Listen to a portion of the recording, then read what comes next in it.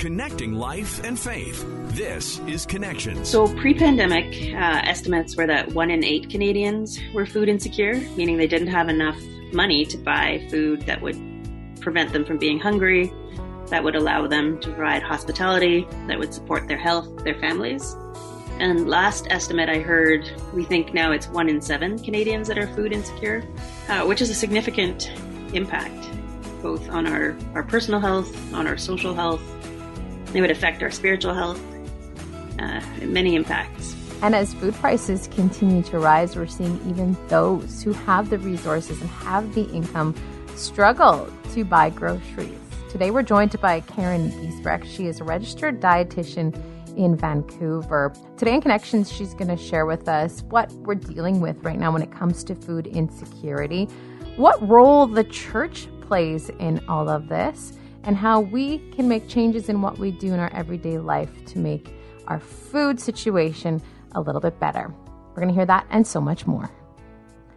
Karen Giesbrecht joins us today. She is a registered dietitian out of Vancouver. What got you into the world of wanting to become a registered dietitian? I loved my biology teacher in high school and started studying the sciences. I didn't really learn to appreciate English and literature and that kind of thing until much later. And I wanted something practical. So nutrition seemed like the best option. It was a really interesting bridge between our health and practical side of life and in our personal, our social, our spiritual lives. And those are the courses that interested me, and it's turned out to be a great career.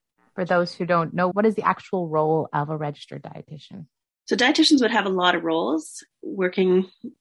Most typical job would be in an acute care hospital, both on the planning of the food that's served to patients and making sure that there's appropriate choices for the general population, as well as anyone with allergies and different heart conditions, health conditions, as well as anyone who's undernourished or overnourished.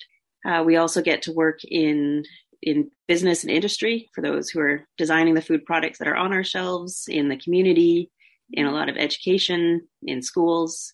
And I specifically work in a number of the shelters and addiction treatment programs in Vancouver. So both planning what gets served to our clients and guests, and then doing some group education and some one-on-one assessments with the clients as they learn that eating is part of recovery and wellness. I found that really interesting. You mentioned the connection to our spiritual lives before, and I don't know if I've ever thought of that, even as a pastor, and the role food and nutrition plays in our spiritual lives. Could you talk about that really quickly? Sure. Food is both a great metaphor. Jesus talks about bread and water, the goodness of honey, lots of things. As well as God's designed us to need food every couple of hours to just really experience the goodness that He has for us. Our bodies need food, our minds. Food plays a role in fasting and abstaining from what we take, teaches us a lot. We can be generous, care for others through food.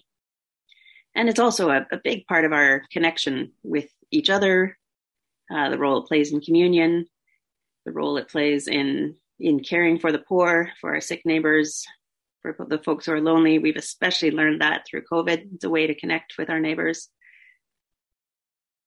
in many ways. It's something we don't often think about, connecting our faith and our food. We will often pray for our food and thank God for our food, but not combine those two and all the beauty that can come out of that. Well, and even the practice of praying before food, expressing gratitude, thinking about all the people that had a hand in even this cup of coffee I have in my hands. I am very grateful for it this morning.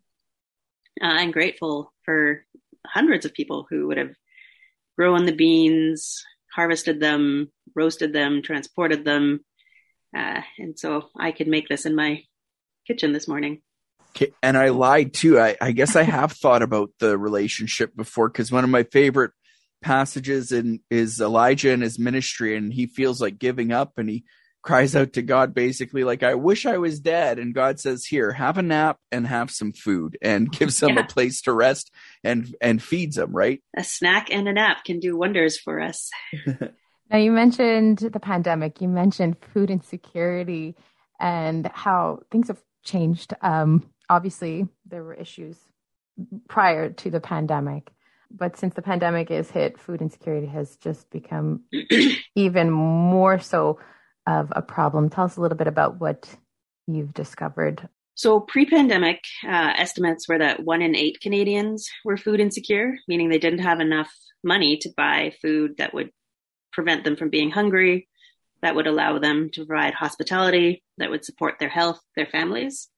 And last estimate I heard, we think now it's 1 in 7 Canadians that are food insecure, which is a significant impact, both on our personal health, on our social health, it would affect our spiritual health, many impacts. And those who are most impacted are those with precarious work, often are those in some of the restaurant jobs, cleaners, often new immigrants and new immigrant women, especially, probably most impacted. Students were impacted, those who couldn't take time off, who don't have sick pay. So what can we be doing to help people if we're not being impacted ourselves right now, but we are finding times are tough and things are tight? How can we make a difference right now?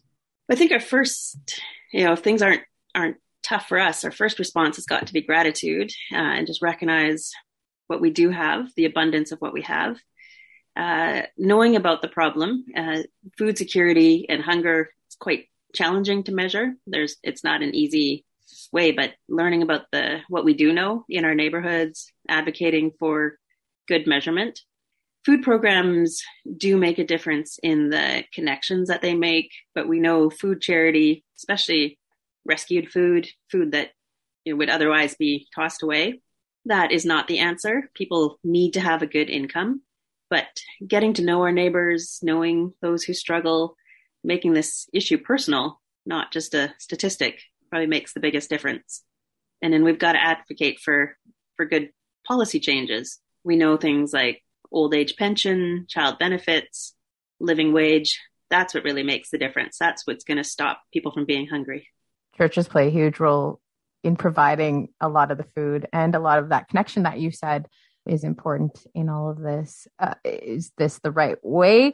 Is there a better way than the church is doing this? Or can we as a church do a better job at doing this? Yeah, I think the work that churches do is significant. Churches, especially those I know here in Vancouver, they're an incredible asset. We have caring communities.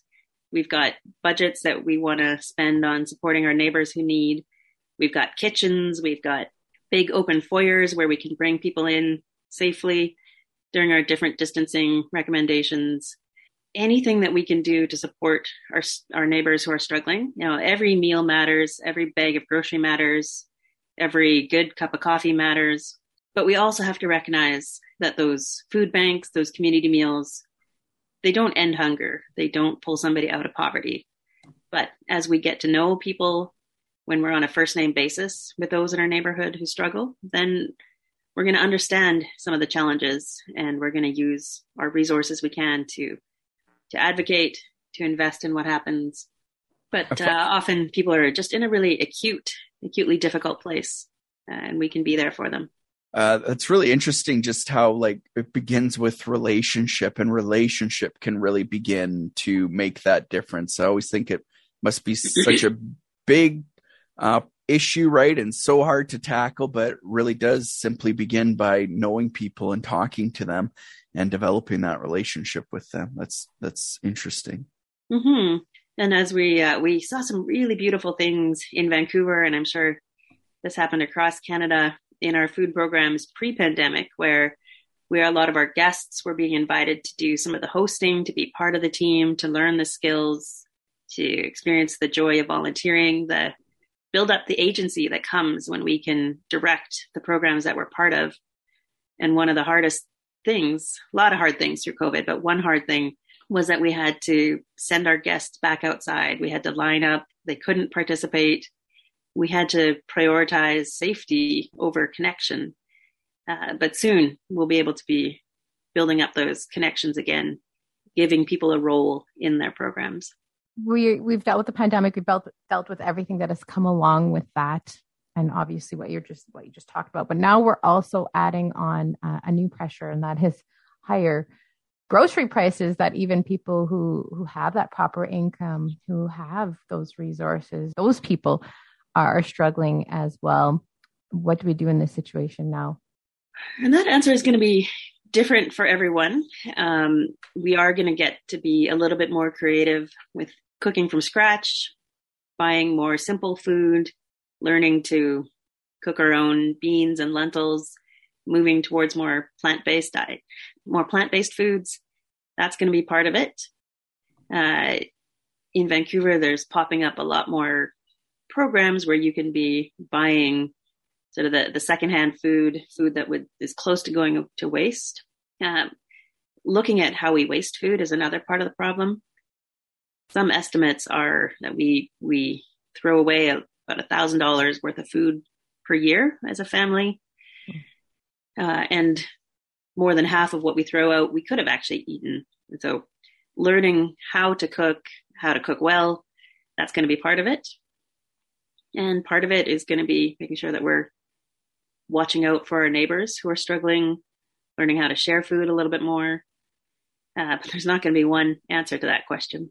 One of the big things that we've kind of changed in the last year is, well, wasted food has always driven me nuts. I just hate wasting. I think it's so, I don't know, irresponsible, for lack of a better word, right? But so we've started shopping more often and buying less when we do shop, right? So the fruit isn't going bad, or the vegetables aren't going bad in the drawer, especially the vegetables. You put them in that drawer and then forget about them if you're fortunate like us to not pay close attention. So we found that to be really helpful and cut down on our waste, personally, at least. Mm-hmm. And that's a luxury to be able to do so. If you've got a grocery store nearby, if you've got transportation to do that, but being mindful of what we've got in our cupboards, in our fridges, that's going to be a part of it. It's basically looking at everything in a new perspective, because here I'm thinking, oh, I have nothing left to eat just because my fridge is empty. My fridge is empty. You turn around, I've got a pantry full of food. I've got a basement pantry full of food. We're not going hungry. It's looking at it in a different way. Yeah, and recognizing every bag of rice and every can of food in our pantry, that's hours worth of work. That's the miracle of growth, of plants growing. A lot of people had a hand in that, and we want to honor their work, as well as it's part of our acts of creation care to use our food well. Everything from how we prep food, how we store it, how we compost it, what we do with the cans at the end of it. It's all part of can all be part of our spiritual practice, of our practice of living well. Can we still get the same nutrition from these foods that we typically, kind of have at the back of the cupboard that we typically wouldn't touch because we're like, hey, that's there in case of emergency. But now this is going to be our main food. Can we still get that same kind of nutrition from those foods? What our bodies need is as much variety as possible. Certainly, we need good quality proteins, some fresh food. There are nutrients that are in fresh fruit and vegetables that aren't in some of that canned food. And there's other nutrients that our body absorbs better after certain food is cooked. And so really, variety is what we need. And if we can be meeting a lot of our hunger needs with the canned food, it's just a bonus that we're also able to be adding fresh food. Even if we can add a few fresh carrots and fresh vegetables to canned soup, you can increase the flavor, increase the nutrition, increase the volume of your meal there. What about the role of gardens? I noticed last year, it seemed to me a lot more people, maybe because they had more time on their hands because of the pandemic, they were gardening. But again, going from that luxury, you can garden, to are gardens making a bigger impact in communities, maybe like community gardens and things like that? Again, every bit of fresh food that we can add to our diets makes a difference. Even if all you're growing is basil, that can make a difference to how good your food is. Overall, community gardens don't tend to provide a significant amount of the calories that we consume and the fiber and all the other vitamins and minerals that our bodies need. But they provide a significant amount of neighborhood connection, of getting out there and doing something physical with our bodies, passing on some of the gardening skills to the next generation, or learning from our elderly neighbors what they know. All of that is significant. And when we grow food, we realize just how hard it is to grow sort of the significant amount of food that we need. And again, we learn to value it more. Yeah, I think that's a big thing for people, especially we have such convenience now, just going to the store and grabbing things, right? And we forget how hard it really is to grow food, and can be really surprising for people. Yeah. Even if all we can grow is some herbs and tomatoes on a balcony, that can help change our relationship with food. It's so interesting throughout this whole conversation. It's always gone back to connection, about relationships. Moving forward with everything we're faced with the high food prices, with food insecurity, what's the first step that we need to take? I'd say the first step is just get curious about your city, your neighborhood, what is known about food security and poverty in your neighborhood, and if it isn't known, who do we put pressure on so that some of these things are known? Our church communities, our parishes. Often we're unaware of some of the poverty stats, but municipal halls, they often have that information available. We just have to dig for it a little bit. I got the privilege of doing a couple of reports this summer looking at some of the food assets and the needs in different neighborhoods around Vancouver. I got to call up those who are doing this work and ask them what they've learned through the pandemic, who they see as being underserved. And sometimes it's a particular population that we will really invest in, whether it's newcomers or seniors living on their own or single parent families. Sometimes some of the subpopulations can be a really rich experience to get to know. Interesting thing that you just said there was churches don't really know the situation, right? They don't know what's going on. But it's funny because the churches are quite often, like we said earlier, the churches are the ones in most cases providing the food and the necessities that these people need, but yet they don't actually know the extent of what is going on. Mm-hmm.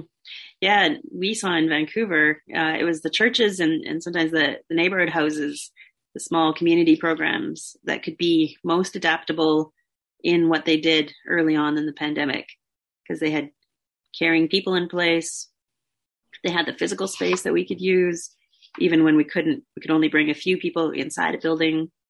They had a lot of that infrastructure set up. A lot of churches, throughout the pandemic, they felt helpless. I've seen that over and over again. Pastors and congregants express that they don't know what to do through the pandemic. Well, here's a great opportunity to be serving people then. And as we serve people, we get to know them, get to know who our neighbors in need know. They'll often know their neighbor who is home, who's struggling, who's isolated, who's unable to get out. A number of churches that were running sit-down community meals where the folks from the congregation, the folks from the neighborhood could sit down and eat together. They shifted to giving out bags of groceries or takeout meals, which for the short term is the best we can do. But we really look forward to when we can be sitting down together again as neighbors. For people who want to learn more about what's going on, you have a great website with a bunch of stuff that you've done. People want to learn more about you and what you've looked into. How can they go about learning more? The Planted Network, plantednetwork.ca, is where we're putting together some of these resources that we're finding. The reports that I got to do are posted there. I wrote a book a couple of years ago. This was pre-pandemic, about 3 years ago now. It's called Happy Soul, which was exploring what I've learned about food. It was my way of translating my training as a dietitian into the church basements and the community programs. And I've just met incredible people along the way. So that's where I shared some of those stories. I love that title. I'm going to pick up a copy of that book. So yeah, the title came from a conversation with friends, and it was kind of a joke for many years. But when I finished writing, the title seemed to fit. So there definitely, and this was started thinking about this before we were talking about probiotics and gut bacteria, and recognizing how much of an impact that has on our physical health, our immunity, our mental health. Thank you so much for making time for us today. Absolutely. It's a pleasure. And thank you so much for listening today. Remember, if you want to listen to this full conversation again, or to any of the other conversations we've had on Connections, you can do that by checking out our podcast, Connections with Mike Tom and Colleen Hood. You can find that at podcastville.ca or wherever else you get your favorite podcast from. Don't forget to subscribe. We'll talk to you again on Connections.